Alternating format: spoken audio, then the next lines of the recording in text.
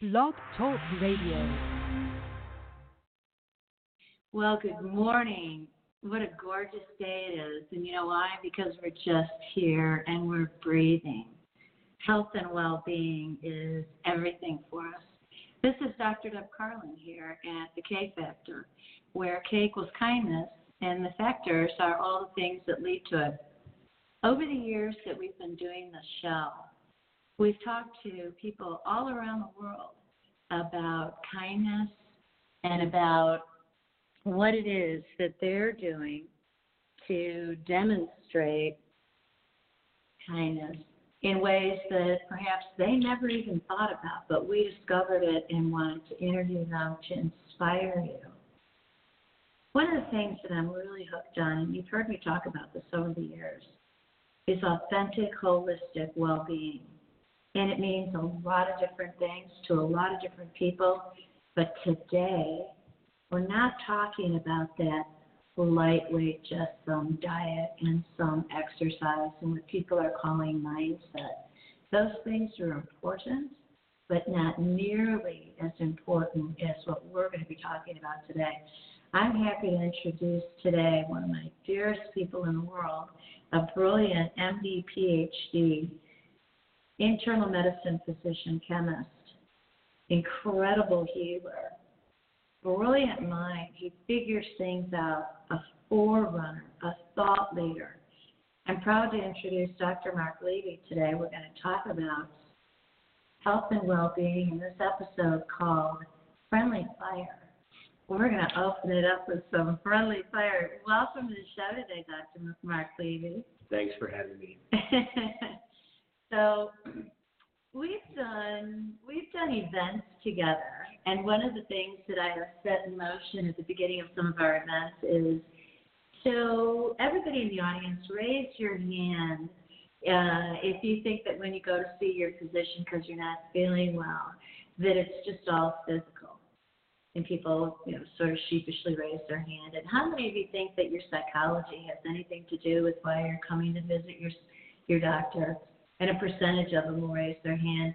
And then I ask you to tell them what percentage of the time is there a mind-body interaction. And you're usually saying, oh, my God, it's all the time you're coming in.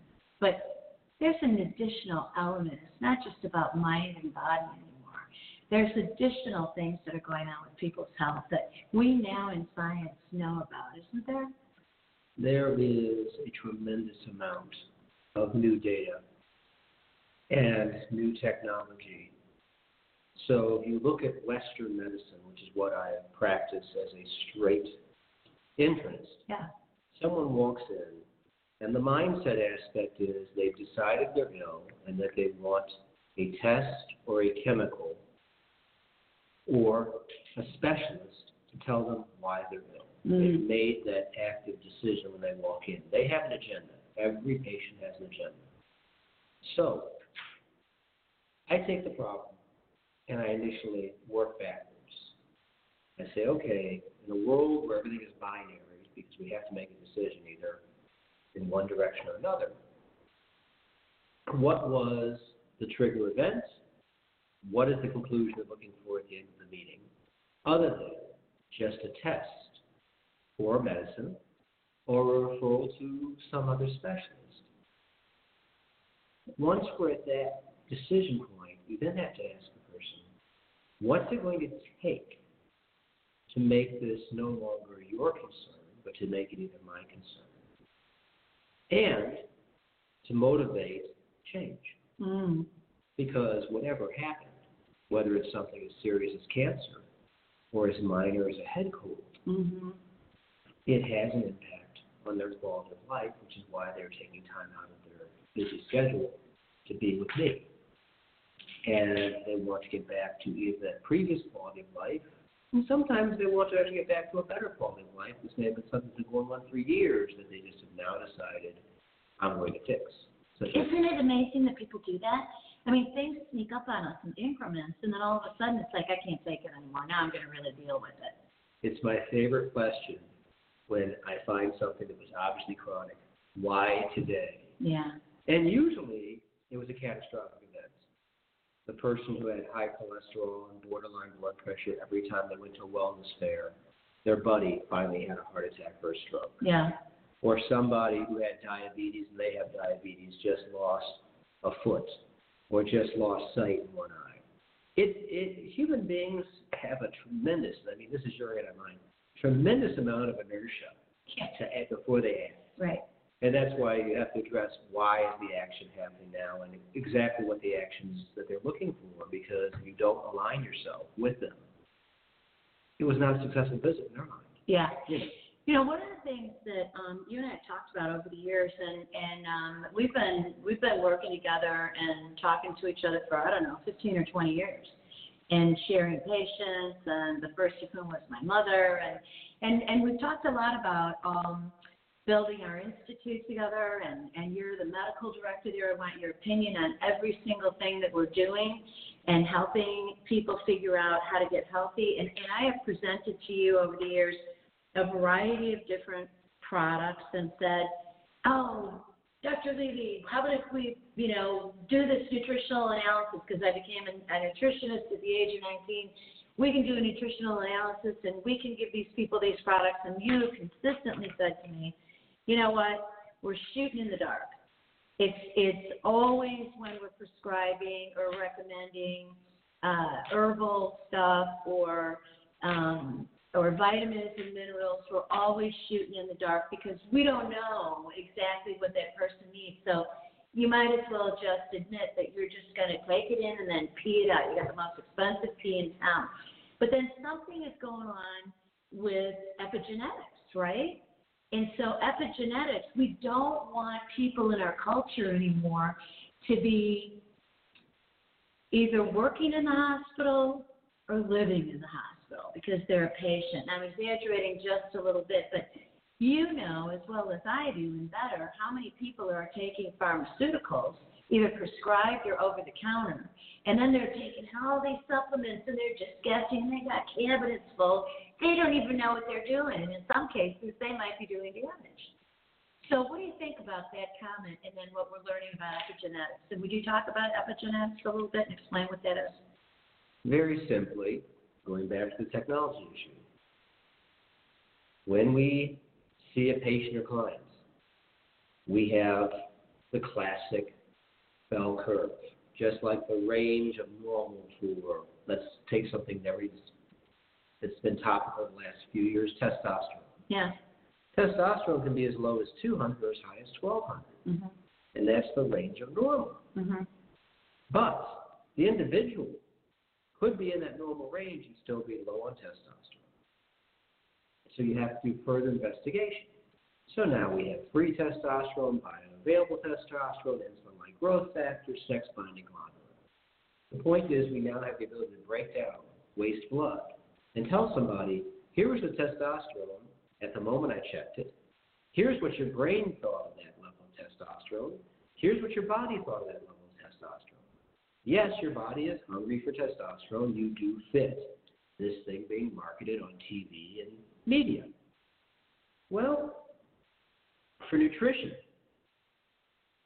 we didn't have that. We've been building up all of these genetic markers and all these polymerase chain reaction tests and building a database. But even as you heard with the Ancestry database, well, yeah, human beings share all of these alleles in common, so it could be off by as much as 20% one way or another way. That was true 5 years ago, 7 years ago. Yeah. But now it's getting to be more of a science. One can figure out from the herd an individual's markers. So one can take a human being, look at where your nutrition is at this exact moment, and from waste blood, DNA, biomarker, and tell you relative to population where you are, but also relative to a potential individual standard, because we can actually look at things on the mitochondrial level. At the end of the day, what makes my mouth work and my brain work is not sugar versus fat versus protein in the body. It's not the RNA and the DNA. It is, are the mitochondria running what I'm trying to do at peak efficiency or inefficient. Mm-hmm. It's just like body weight. There are some people who eat 6,000 calories a day can't gain a pound, and there are other people who eat 600 calories a day and get heavier and heavier. Yeah. That's a matter of their metabolism.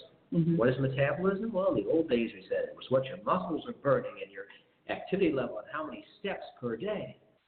But soon we're going to tell you, are your mitochondria running at 20%, and thus you're just storing energy? Or your mitochondria are running at 80% and you're burning most of your energy? Because that's the difference.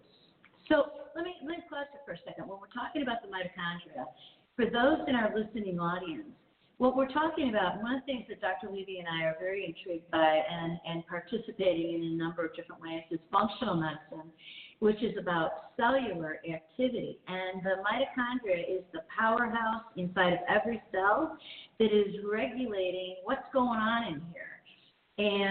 And one of the things that we're talking about in terms of genetics is you all have been thinking about genetics and I have been talking about this for decades, saying, you know, well, why did you have that heart attack? Or what do you think happened in terms of getting this disorder? Well, you know, I had a heart attack because my grandfather did and my mother did. And I always ask people in the midst of that, all right, so with respect to your genes and what you inherit, what's on your DNA? Your hair color and your facial structure, yes. But your disease, you understand why this is a lifestyle disease. You inherit it through social psychology, which means by living it. You know, it's that nature versus nurture question. You inherit in your lifestyle what you like to eat and how you move and how you don't. And so when we think we've inherited something genetically, hang on a second. Have you had any genetic testing? Have you really looked? Because what we're talking about in terms of cellular activity, people are making assumptions about genetics and lifestyle, forgetting about lifestyle when they're in the midst of an episode, health crisis of some sort, and really thinking, well, I was predestined to this. There's nothing I can do about it. Instead of looking at what you're talking about, the markers, and then there's switches for the markers genetically, right? So if we do a DNA test, see, this is why I always question the Ancestry and the 23andMe, is because they give you your genetic information, but I don't believe that they're talking about the switches. I'm interested in data collection that gives us our DNA and talks about the switches, what we're predisposed to, what we inherited from mom, what we inherited from dad, and where our switches are in terms of our current state of health, so that we know, okay, I'm predisposed to cardiovascular disease, or I'm predisposed to cancer, and if I do some specific things, if there is a product that I know can address my needs, that's epigenetics, right? I mean, we're looking at that, and we're trying to figure out, okay, what's the solution now that we've got the data, which we can get that data, right? We can now get the data, and we are learning about the switches very rapidly. Yeah. The initial area where we started learning around the switches was oncology, hormone-based receptors for hormone-based cancers, pancreas, breast, thyroid. But it's being backed up. And backed up, I don't mean reinforced. I mean they're doing what I said I do. They're now pulling back and saying, okay, was there a lifestyle, weight, nutrition, activity issue that made the switch turn on? Why did this person with the BCR gene wait till they're 70 years old to have mastectomy breast cancer, and their identical twin sister got it 20 years earlier? Yeah. What causes these switches to turn on and off? And this was an infancy thing as far as research 10 years ago. Right. But we are now past the cusp. We actually know some of these switches, have names for them, and are doing population studies to determine exactly who benefits from trying to suppress the switch and who doesn't. This area of research started really peaking around 2012, 2013 as the 23andMe stuff was coming out. It's exactly what researchers said. They said, okay, cool. We know the map. We got a picture But how do we determine for the picture how to get from one side of the island to the other? Mm-hmm. How to get from health to illness, from illness back to health? What is the route? Mm-hmm. So yes, researchers have been working on this all over the world for the last 5 years, and they are pulling in some very impressive data. Mm-hmm. It's actually funny that you're hitting this cutting edge, because 2 years ago, this interview, I went in to say, too soon. We are just collecting the data. Mm-hmm. No, they're already testing the data to see if they're right. So, And you and I have been reading some papers. You brought one to my attention a couple weeks ago that I think was from 2017. yes, I printed some articles for you about the epigenetics, and you had another specific question you had asked at that time, which I pulled up for you, but I don't recall exactly what it was. We had so many. Yeah. But no, that was in 2017. Those articles were referring back to research that would go back 5 years earlier to 2012 and 13, and saying it's too soon for this. Now it's been 5-7 years. It's no longer too soon. It's known, and the only question is, what action do we take? Right. So, good lead in to my next comment. You remember my talking to you about a guy down in Midway, Kentucky. Midway between Lexington and Louisville. And his name is Dr. James Roach. And I went down and saw him. It was, maybe 2014, maybe. No. It was about 2010, actually. And so it was not long after my mom passed away. My health was sort of in a precarious position because I'd gone through quite a bit of life interruption and lifestyle change in the midst of caring for her the last few years. And I had met him at an event at Jack Canfield's ranch out in Santa Barbara. He has got this practice. He's a very traditional, good country doctor, internal medicine, family practice, genius, reminds me of you in a lot of different ways. And I went to see him, and he took a lot of information from me, and then took vials and vials of blood. it was horrifying to me. And he laughed at me when I was getting scared, and he said, "This is a bloodletting. It's very healthy. It's much more socially acceptable than the vampires, Mm-hmm. And the one thing I loved about him was he talked about, and I was trying to wrap my mind around it at the time. He was talking about exactly what we're talking about right now. He was talking about genetic codes and genetic markers and DNA and switches and turning them off, making sure that they don't ever get turned on. And I kept thinking, it's like a light switch. I don't understand. I don't understand the chemistry or something, or the physiology or the anatomy of these switches that you're talking about. But he gave me a boatload of supplements to take and herbs to take and Chinese medicine integrated in there, unless I'm mistaken. And James Roach, you'll let me know, please, if I'm mistaken about any of this here. And then we'll have you on the show, and we'll interview you, and we'll get you down here with Dr. Levy and I. But what is this? What is this switch? And by the way, the only reason that I stopped taking what it is that I was doing with him is I felt better, so I thought, well, you know how we are. We feel better. We think we can stop doing the things that got us there.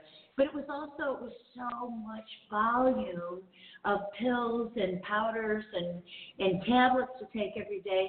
I just couldn't bear it. Well, the switch is something that's now being defined. If you go back 10 years, yeah, that's all he could do. He had read and studied Eastern medicine. Yeah.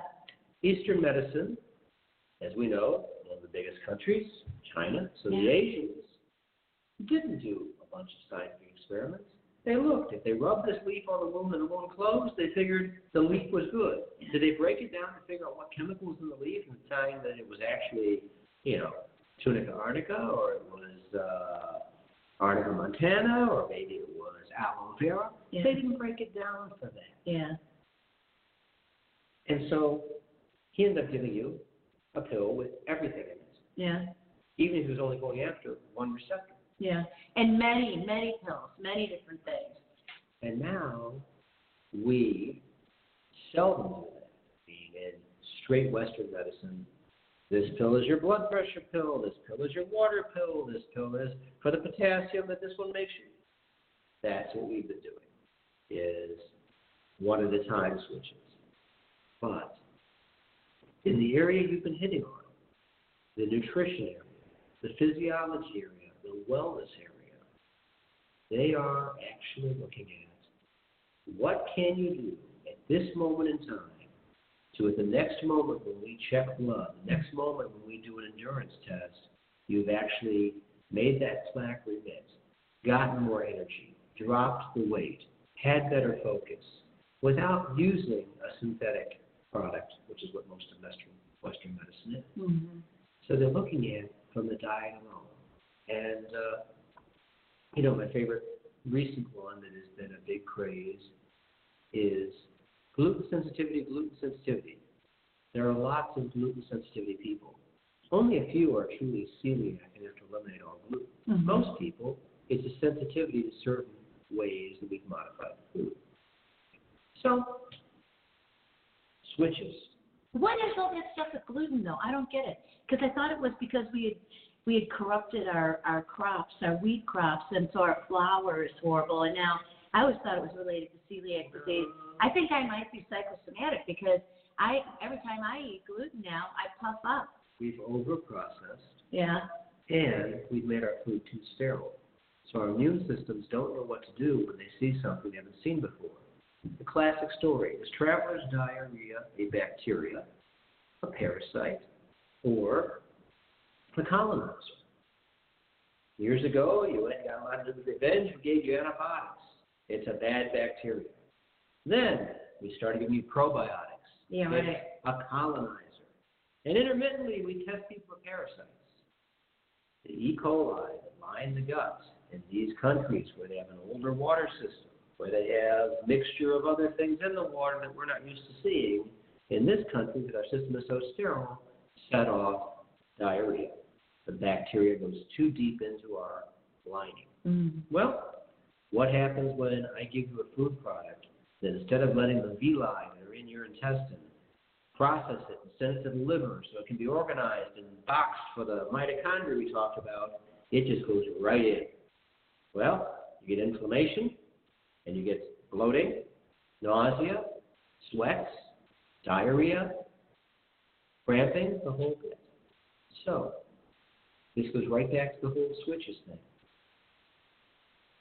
You want to have a product, in the case of celiac, that's a little more like what your system is used to. So if you grew up now, where everything is processed and sterile, and you never had anything that came in farm to field, wonderful, you'll never have gluten sensitivity. But if you're someone like us who initially had only the vegetables that were in season, and if it wasn't in season, it was canned, we're more prone to having trouble with this very sterilized food and these foods that were processed in other parts of the world. But can you nutritionally be able to handle either one? Of course. You just have to know exactly what the trigger is. And that comes from genetic testing. Mm-hmm. So DNA testing. Correct. Like a mouth swab. Those DNA are reliable? testing has allowed us to get more data than we originally knew how to process. But now we're catching up on the processing part of it and actually being able to process it into usable data that we can use for treatment. So one of the biggest problems I have for myself and for people who come to work with me because of the Institute work and doing education, teaching people about health and well-being that's really holistic, is figuring out what the diet should be and what the supplements should be. Because I can't reliably, I used to be able to, 40 years ago, I used to be able to say, here's where you're going to get B vitamins, here's where you're going to get C, here's where you're going to get, and so on down the line. And now it's not reliable. And what's also not reliable is I'm trying to recommend to people what vitamins to take, and I'm sending them to a source to investigate themselves because I'm looking for the nutrition houses that are doing reliably. If it says it's vitamin C, it's really vitamin C. It's vitamin C that your body can process, or so on and so forth. Do we have a technology, or do you think that we will really and truly, legitimately ever have a technology that can customize something for us, for our body? Oh. The ability to collect the data. Yeah. Processing the data is just a computer program. Yeah. And computers are handling more and more data per second than ever before. We have the technology, and it's just a matter of someone actually processing that information into something that's usable.